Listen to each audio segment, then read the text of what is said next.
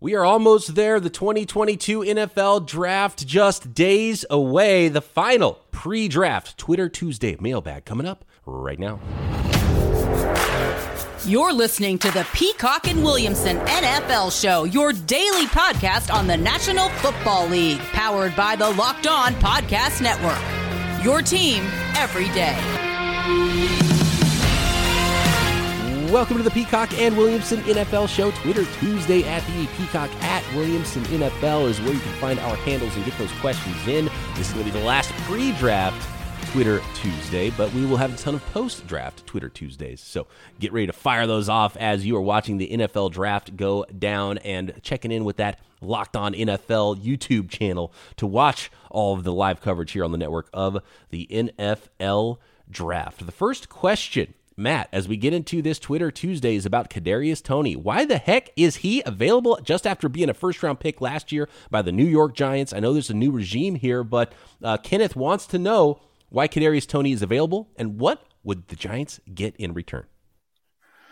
Well, he's one of the most unique wide receiver prospects I've ever seen in that he has to be schemed up. He's remarkably raw as a route runner and the finer points of the position, but he is a rare mover. You know, we saw a game or two last year where if you get him the ball, he looks like a video game, you know, like he looks like Bo Jackson in Tecmo Bowl type of thing. Like he just his body moves different than most. And I remember this time last year a lot, and I worry that Treylon Burks has some of these qualities, has some of these traits as well, that he better go to the right team. That's what I mean by Burks. And he didn't go to the right team. Jason Garrett was not the right team for him. And he has injury questions, as it always has been the case with him. So maybe they just look at him and say, if I can turn you into a second-round pick and cut my losses to some degree, let's do it, because I never would have drafted you to begin with. It's so weird that they would be you're definitely not going to get a return on this guy right now. And according to the latest report here from Jordan Rannon, who covers the Giants, I believe, for The Athletic, maybe, he said, spoke to a bunch of sources around the league about second-year wide receiver Kadarius Toney over the weekend. Giants view him as a valuable asset, would want a significant return. Makes it seem right now the likelihood is he does not get moved, which is exactly, like, I don't get it. Right. A team with this, how are you going to get a significant return on a first-round pick when there's a really good class of first-round wide receivers? You have to take a loss if you're trading Kadarius Toney, so why are you even shopping him? And the moment that his name comes out means that you already lost value on it. He had 39 catches, 420 yards last year as a receiver, carried the ball a couple of times, but man, he's got elite athleticism, get the ball in his hands, sort of catch and run guy, but you're right, it has to be in the right offense, and apparently that's not the offense that they want to run in New York. Well, let me throw this at you. If it's gotten to the point where the Debo bridge has burned and he has to go, and you trade Debo for whatever, let's say you send him to the Jets or Colts or whomever, are you interested in Toney for the Niners as a replacement? Yes, but it would have to be at you're not giving up a future first for him or anything resembling a first. I would think a third should be plenty. Yeah, right. Yeah. I think that's what you get on a guy 1 year removed from a okay rookie year. But build his value this year and see if a team comes calling next year. Why would you just dump him right now? And it's a huge red flag. Like, people in the building don't like the guy. They're like, oh, this guy's terrible. He's a terrible teammate. So it would be tough to give up anything at all of value for Kadarius Toney right now, which I kind of agree with that report that if you think you're going to get a significant return, then he's definitely not going anywhere. Right. I mean, if you want to get him out of the building, you don't like him, and there were some rumblings of such things a year ago as a prospect, but yes, it's bad business. It is bad business, and might be. So this is, to me, is a team comes in with a really late pick, and this is them that want to change culture. They don't like the fit, whatever it is, and that would be the only thing that makes sense to me. You'd have to take a huge loss on this, and it's not their draft pick, or at least it's not this regime's draft pick. So maybe they don't care. They're like, look, we're changing culture. He doesn't fit. Let's go. Yeah, I mean, would you rather take a chance on him or Laviska Shenault? Right, yeah, and neither one should cost a lot, especially Shenault. No, right. And that's another one. Look, if Debo goes, you definitely call on the Jaguars trying to get Shenault for like a 6th round pick, Yeah, hand on the ball and do Treylon Burks type things with him, maybe, you know. So let's go to Steven says, not knowing their NFL careers, draft these jokers in order. I don't know why he calls them jokers. Okay. But not knowing their NFL careers. So this is as prospects. Who are the best prospects in order? Myles Garrett, Joey Bosa, Nick Bosa, Chase Young, Aiden Hutchinson, Josh Allen, the pass rushing variety who was drafted by the Jaguars out of Kentucky, and Bradley Chubb. All right, I'm writing these down real quick. So Myles Garrett, Bosa, Chase, Allen, Chubb, Hutch. and Chase Young. Okay.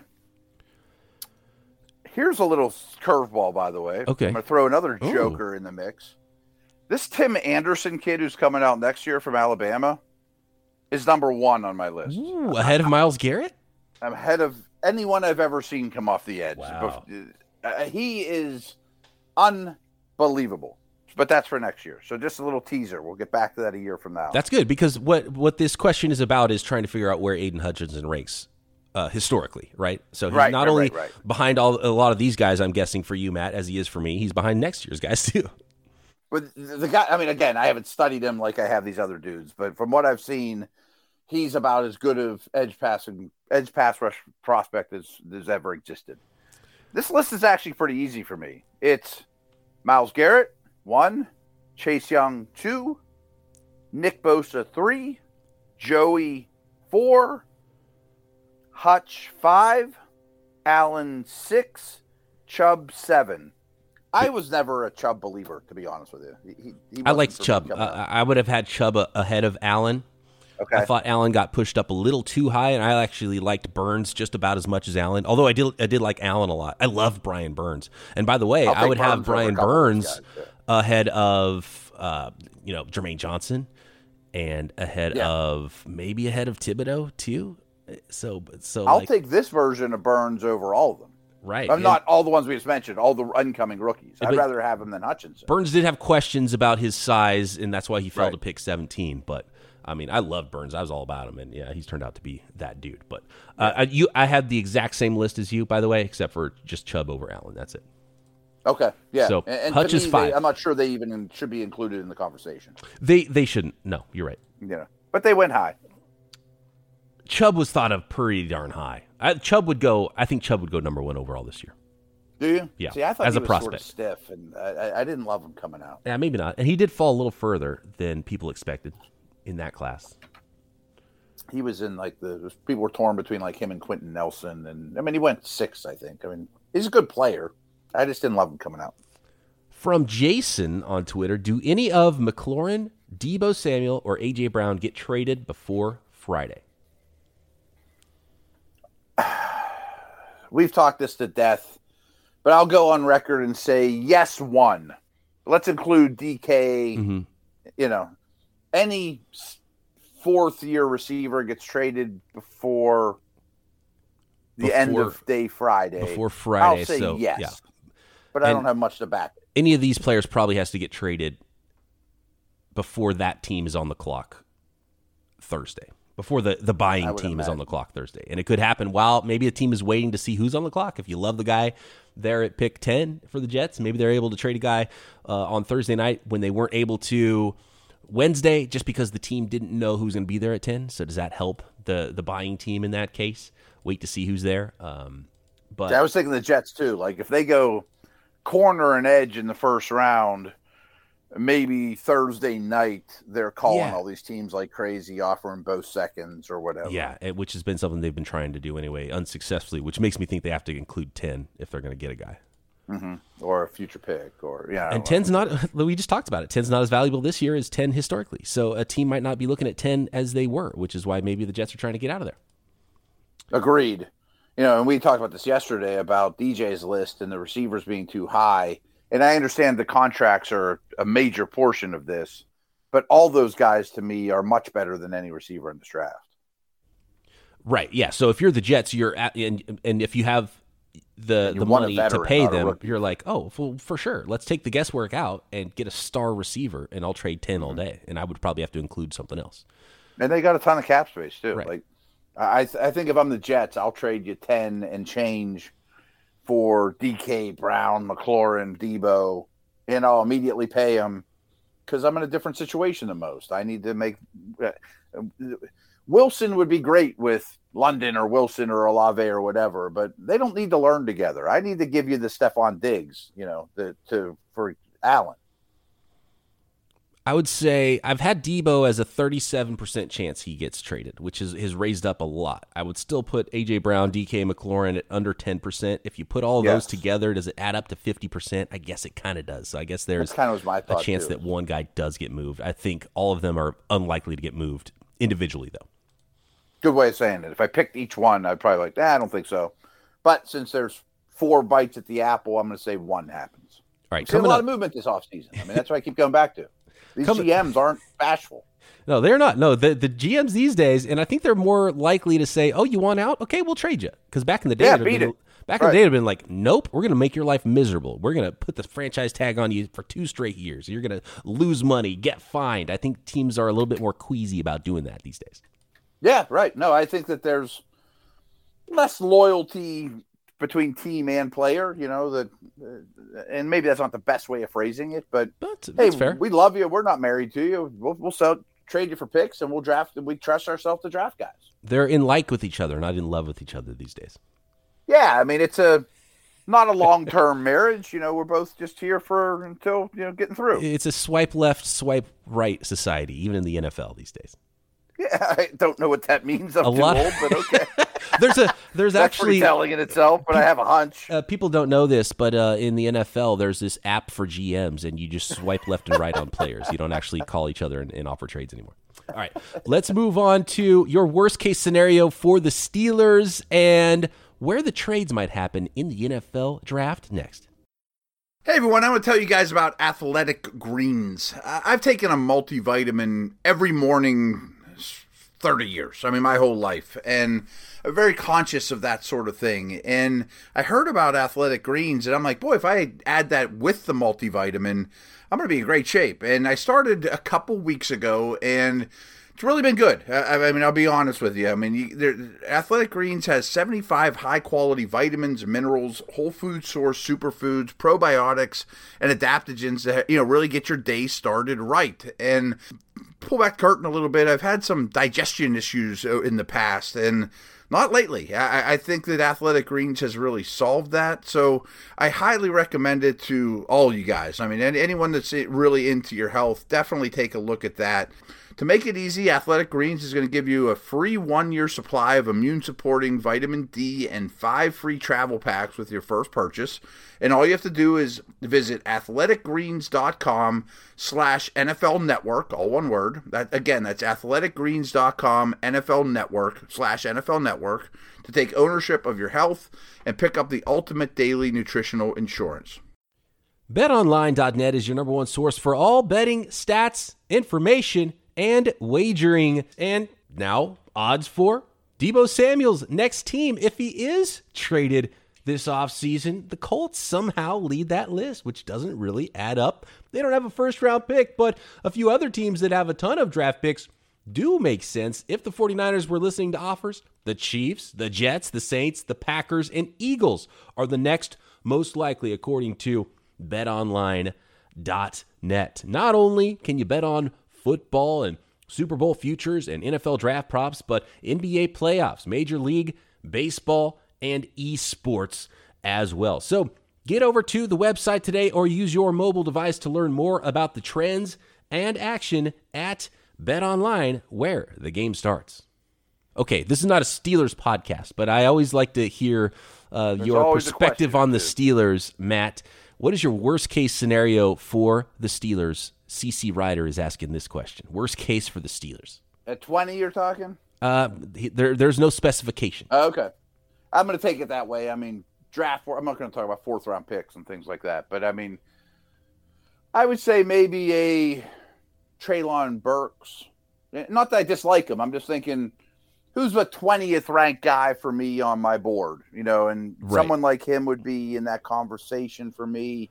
What did you feel about the Terrell Edmunds pick when it was made? That was universally panned by most analysts for the I thought it was Steelers? too Like, is early. there a player like that where it's like, oh God, I didn't even see this guy as a first-round player, let alone top 20?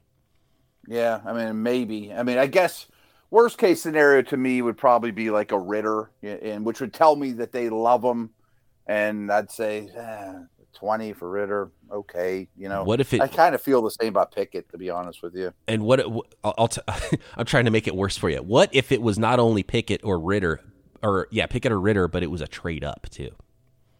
Yeah, that would not settle well with me. All right, there we go. We found it. We found the worst case. Trade up. For, the wild card here, though, that can't be overlooked with Pickett, though. I've told you guys this, but they share a facility with Pitt. I mean, I used to go to work every day, and I'm going to be down there for the draft. There is a facility with a wall right down the middle, and on the right is Pitt, and on the left is the Steelers, and the far left is a cafeteria that they share, and out back is 4 fields. The first 2 are the Steelers, the next 2 are Pitt. They know everything about Pickett in the world. They know his favorite flavor of ice cream. They know everything about him. If they run to the podium at 20, I have to defer to them and say that's a good pick. Well, I don't, Matt. I do not have to defer, and I will say that was a bad pick. No, I don't know. But yeah, we'll see. And he's not for me. I wouldn't take him at 20. It's kind of if they do, they might say all along, that's who we wanted 3 months ago, and we've had to tell the world we wanted Willis because he lives in our backyard. All right. Let's go to Janet here, who had a question about the trades that could potentially happen in the NFL draft. Who trades up and where in the first round? And I've got some pretty good ideas about this, Matt. Okay. I'm glad you do, because I don't. I'm gonna tell you exactly, because I've been working on this 2-round mock draft, and I'm not gonna tell you what the exact trades are, but there's 2 places in round 1 where I see trades now, and it is pick 12, oddly enough, with the Minnesota Vikings, and pick 17 with the Los Angeles Chargers, and I'll tell you why. For trade downs. I think a lot of teams in the top 10 would like to trade down. I don't know if they're going to find those trades, but I think we are going to find some trades after the top 10 or starting right about 10, because we had talked yesterday about the run on receivers. I think it's going to be between 10 and 22, and I think the teams that are jockeying for those are going to want to get into that zone. So let's say the first receiver in the draft goes off the board at 10.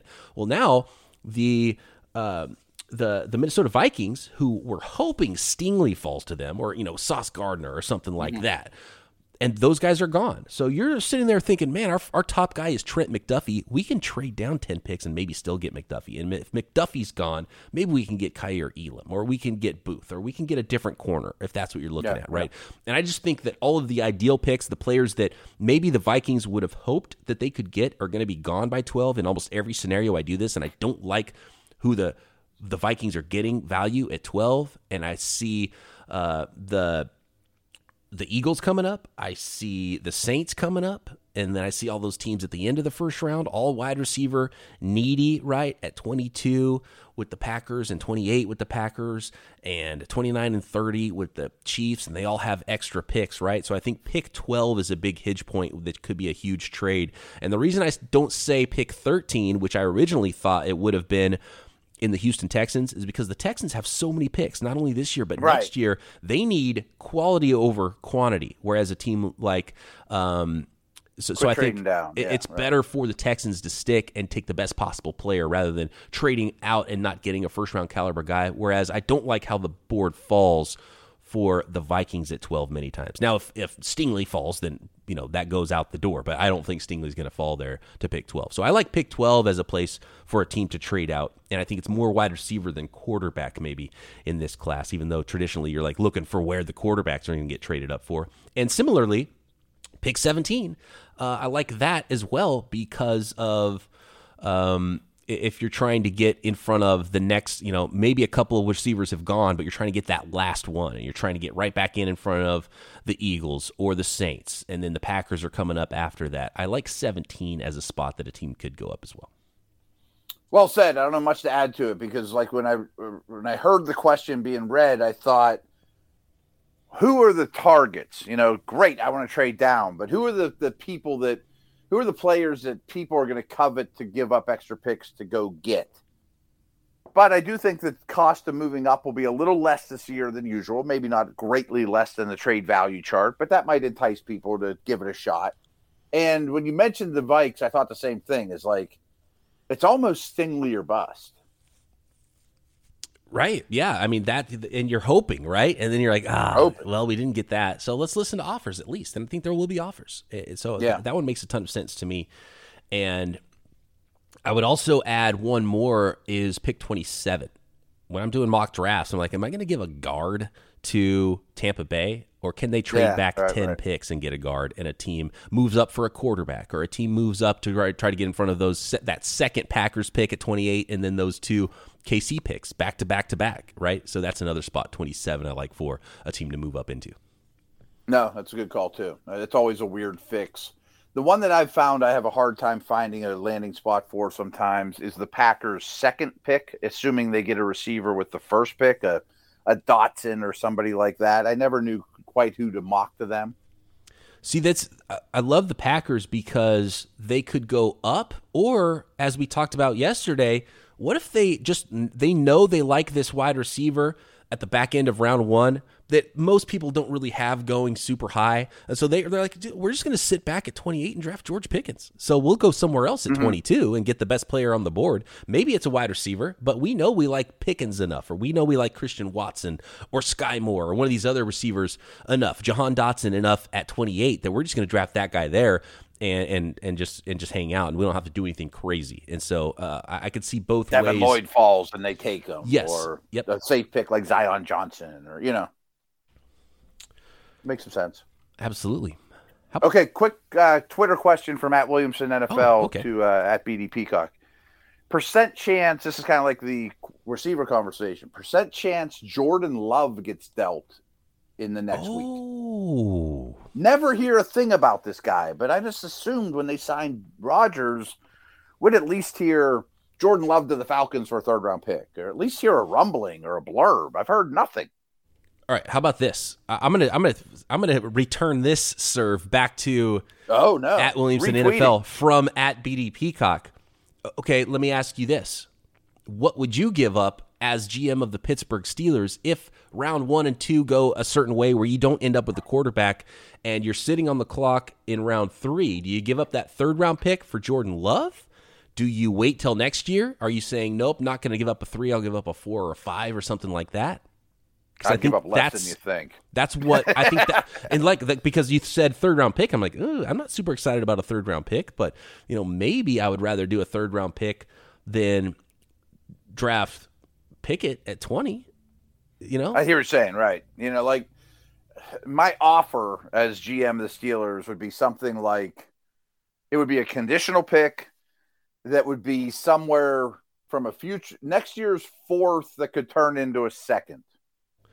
Oh, so if he wins the job this year, it's a 2nd probably kind of thing. Like if he starts 8 games, then it's like, we found something in Jordan Love. So now he's worth a 2nd. But if not, then he's worth a 4th. Right. And you might be cutting him in 2 years or whatever. That's true. So you might be wasting a 4th, but you have an opportunity to draft an. I kind of like that. But that's worth it if you're Atlanta. Yeah. And that's worth it if you're. Maybe any team, it's worth it. Maybe Houston, it's worth it. We talked about all their picks. It's worth it from the Packers side, too, right? Right. Saying, we liked this guy for a reason. Maybe we could get a future 2nd if he turns out to be actually good like we thought. That's pretty good return, a future 2nd. And the Packers have a lot of picks this year. They can wait a year. And if not, then he wasn't going to be worth anything anyway. So we got a 4th. So that's not terrible either. Yeah, at least there's a bird in the hand there. Right. Maybe that's the type of deal that needs to happen. There it is. We found the value of Jordan Love. I love that, actually. Yeah, that's what I would be in the market for. I'm not giving you anything out of this year's draft, but I'll give you next year's 4th that could turn into a 2. Why aren't we running a team, Matt? We got this thing figured out. Yeah, we do. All right. We'll finish up the final pre-draft Twitter Tuesday next. With the ever-increasing numbers of makes, models, it is now impossible to stock all the parts you need in a traditional chain storefront. Why endure often pointless or seemingly intimidating questioning and wait while the counterman orders the parts on his computer? You can't see what he's looking at. He's looking at this screen, choosing the only brand his warehouse happens to carry. Then you got to come back and wait for the part to even get there.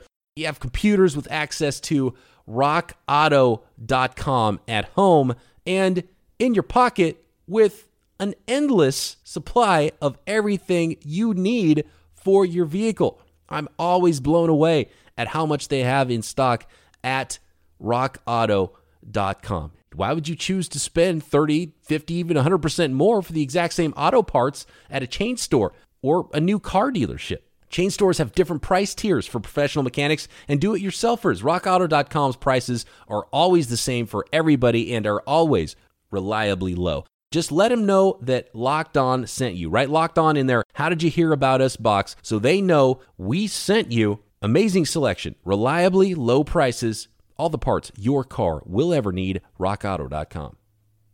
There's a question from JDS that says, who are the guys you feel higher and lower than the consensus from draft experts? And I think I will point folks to Monday's episode. We went through Daniel Jeremiah's top 150, and I think that's a pretty good, indication of how a lot of scouts feel about this class, even though it's Daniel Jeremiah's opinion. And we talked about guys that we were lower or higher on. So I would go to that. I mentioned like Leo Chenal. I think people are a little light on, So there's a lot of those yesterday. Absolutely. How about the notorious HIG says, QBs that get all the money screw themselves in a way when the team can't build around them. Do you agree? In a way. I mean, there's loopholes in the way this league pays their people at this point. And again, if you can get Russell Wilson or Dak Prescott on a rookie deal, you're stealing from the rest of the league. Or even if you get the Herbert Burrow level play from a first-round pick, you're in such great position. Again, I think we referenced this yesterday, that Derek Carr line of demarcation. It all comes down to me of when their contract's up, and we're seeing this with Baker Mayfield is a perfect example that's playing out in real time. The people want to give him the money that he's actually deserved of. He's one of the best 20 quarterbacks in the league, or 25 or whatever. He should get 25 to 30 million. But does that help me win Super Bowls? Because that's a left tackle that I don't have anymore. I got a question here about the age of NFL prospects, Matt. And if we're worried about some of the older prospects in this class, because of the whole COVID thing, it was an odd couple of draft years, and now we're seeing a deeper class, but a less top-heavy class, and a lot of older NFL prospects. Are you worried about prospects like Kenny Pickett, who is a 5-year, a 5th-year... Late breakout age worries me. The thing with Kenny Pickett is not even so much the age, it's that he wasn't good until his third full season starting, or his fourth full season starting at age 24, going against 18, 19-year-olds. That worries me quite a bit. Like, every time I look into Kenny Pickett, I like him less and less. And I want to say this. I want to say this about the quarterbacks, because I want to make sure I get this on record before we get to the draft, because it's a frustrating thing. You see it every year, and it's hard because you're evaluating athletes against their opponents, and you can't really you can't go watch an NFL, or you can't watch a college player play against NFL speed, because you just can't do it. It's a projection, right? It always will be, right? And so they're going against slower, smaller guys than they're going to in the league. But I see this a lot where you'll see a receiver who is, say, 6 feet, 200 pounds, and runs 4.4 or whatever, and he's pretty athletic. And it's like, oh, this guy's got everything. He's got size and speed and all this. And like, he's average. He's average as heck. Like, because everybody's got that in the league. And so you see a guy in the NFL jersey in week 1, and you think, oh, he's a lot smaller than I thought. You get that a lot in the NFL. And it's not a knock on the prospect. He looks different in pads in the NFL than he did that I thought. The reason I bring that up with Kenny Pickett, and especially with some of these other prospects, like basically all the quarterback prospects in this class except for Malik Willis. People are like, oh, he's got a really good arm. People said that about Jimmy Garoppolo. Jimmy Garoppolo coming out was like, oh, he's got a great arm, right? But you get into the NFL and it's like, oh, that's a pretty darn average arm. And then he has an arm injury, and it's like, well, that's actually kind of a sub-average arm in some cases, right? And he's got a quick release, and he's a twitched-up athlete. And I was like, yeah, at Eastern Illinois, that's one thing. But and I keep seeing, the arm strength of Kenny Pickett, or I love the arm of Matt Corral. It's like, those are going to be painfully average arms in the NFL. So they're not in the top 20. No, not at all. Not even close. There's tons of backups with better arms than Kenny Pickett and Matt Corral in the NFL. Yeah, like Garoppolo is a perfect example. Like, think about his draft class. We were probably like, Derek Carr probably is the best arm in this class, which is really a good arm, but it's an NFL average arm. And Jimmy's is next because it's better than Manziel or Bridgewater's. Like, okay, compared to the guys he's coming out with that particular year, he had a good arm. And it's not a bad arm, but it's not a power arm at all. Drive the ball through the wind and snow and Josh Allen and, Cam Newton and those types. Back to the age thing. This is a long conversation. I am a big believer, and there's so many analytics folks that have studied this to no end that are much better at it than I am, but I listen to them and I learn from them. I'm a big believer in early breakout age. Like George Pickens has a great early breakout age where he becomes a star early on. Those guys translate to the NFL very, very well over history. Late breakout age is a concern at any position, but quarterback in particular. It took you 4 or 5 years when you were 3 years older than your opponent to really shine. I don't like that. I mean, I'll always talk about, I was in some college, and we were watching tape of this kid, and he was playing against BYU, and this old grizzled scout turned to me and said, "Hey, young pup, realize that he's playing against 25-year-old dudes that were on a Mormon mission that have 2 kids." Oh, yeah, I guess they do. I guess they are. An 18 or 19-year-old is much different than a 25-year-old. I mean, many of you know that. So I think that's a big deal. As for older prospects coming out, it doesn't really worry me because I still think you look at them of, if I can get one contract out of this guy, send him on his way and get a comp pick, it's probably a successful move. And this year's different than most because it's such an old draft class. I wonder if those studies will be asterisks except for the 2022 class. You know what I mean? Right. Yeah. And there's so much odd stuff about the 2022 class. There's the age. There's the weird combine times. Some of them didn't. Travis Jones didn't play football 2 years ago. Right. I wonder if next year at the combine, people are going to be like, "Oh, it was screwed up. Don't even look at those combine times from last year. You can't even." Well, that too, right? You know what I mean? Or there's just a new norm for combine times. Realize it's an unbelievably fast track. Yes, which would be kind of cool for the draft process because at least you could have people. They're not going to wait for the pro days anymore. So then you get everybody running there, which is a lot easier to at least compare apples to apples in this class, even if historically the numbers aren't going to add up versus past classes. Yeah, and there's a lot of people out there, like J.J. Zacharyson does an unbelievable job, and he has this model for if a receiver has a breakout age of 19 and he runs a 4.3, well, a 4.3 in 2022 might be different than a 4.3 in 2019. Right, yeah, the models are going to be broken. Right, exactly. A lot's changing with those things. So and here's the other odd thing about quarterback age is I think it's less important for quarterbacks. We saw that with Joe Burrow.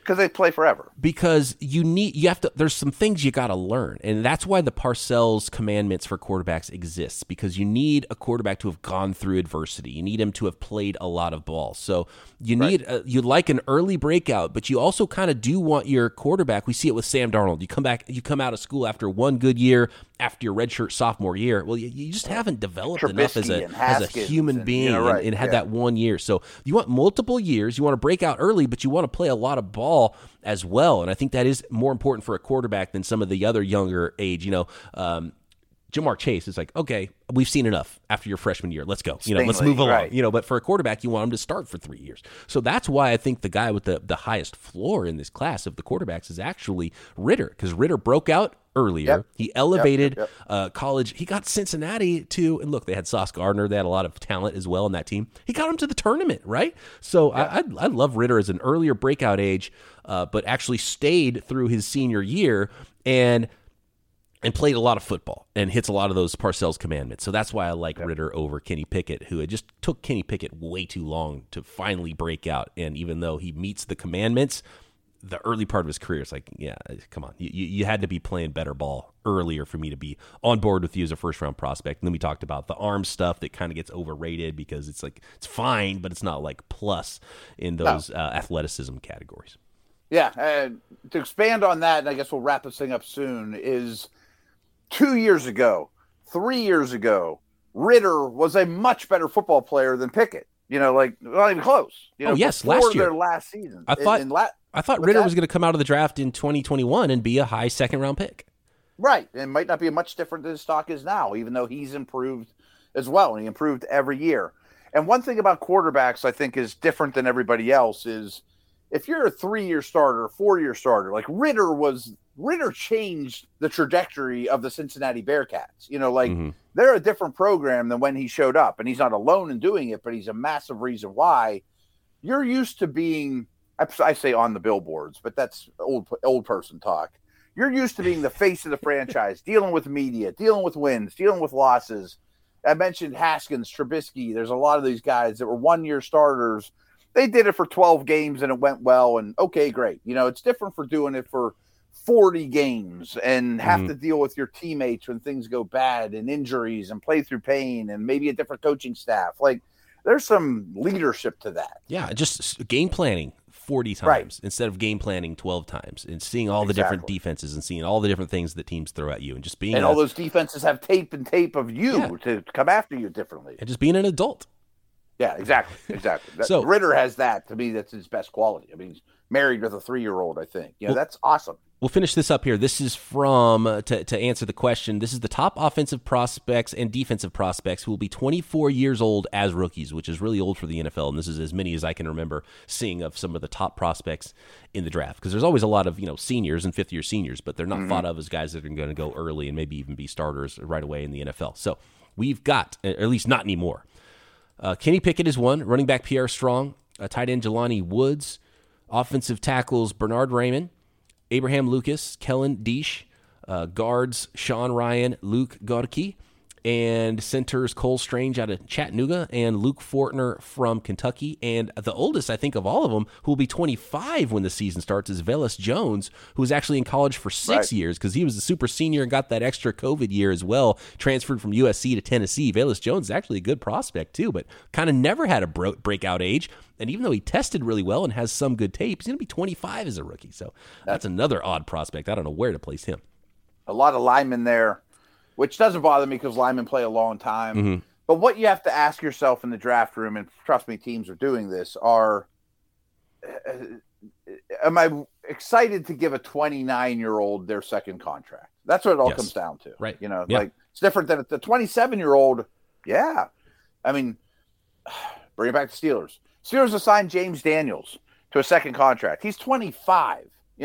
That's so much different than a 28 or 29-year-old. That's crazy. James Daniels just got his second contract in the NFL. He's the same age as Velus Jones. He's going to be a rookie this year. Right. I mean, that's a big deal, especially for the non-first rounders, because it's going to be 4 years. He's going to be up. A few more older prospects that will be 24 as rookies on the defensive side of the ball. We've got Devontae Wyatt from Georgia, Fedarian Mathis, defensive tackle Boye Mafe out of Minnesota, edge player Jermaine Johnson's another one. He transferred from Georgia to Florida State. Arnold, God, imagine that Georgia line, crazy. And they had Jermaine Johnson it was just superfluous. They didn't even need Jermaine Johnson. That line was so good at Georgia. I mean, that's just ridiculous. And I've been hearing more and more that the D tackle that's going back next year is better than anyone on their entire defense. They've got how many first rounders did they have in the ultimate mock draft? Like 9 or something crazy. Right.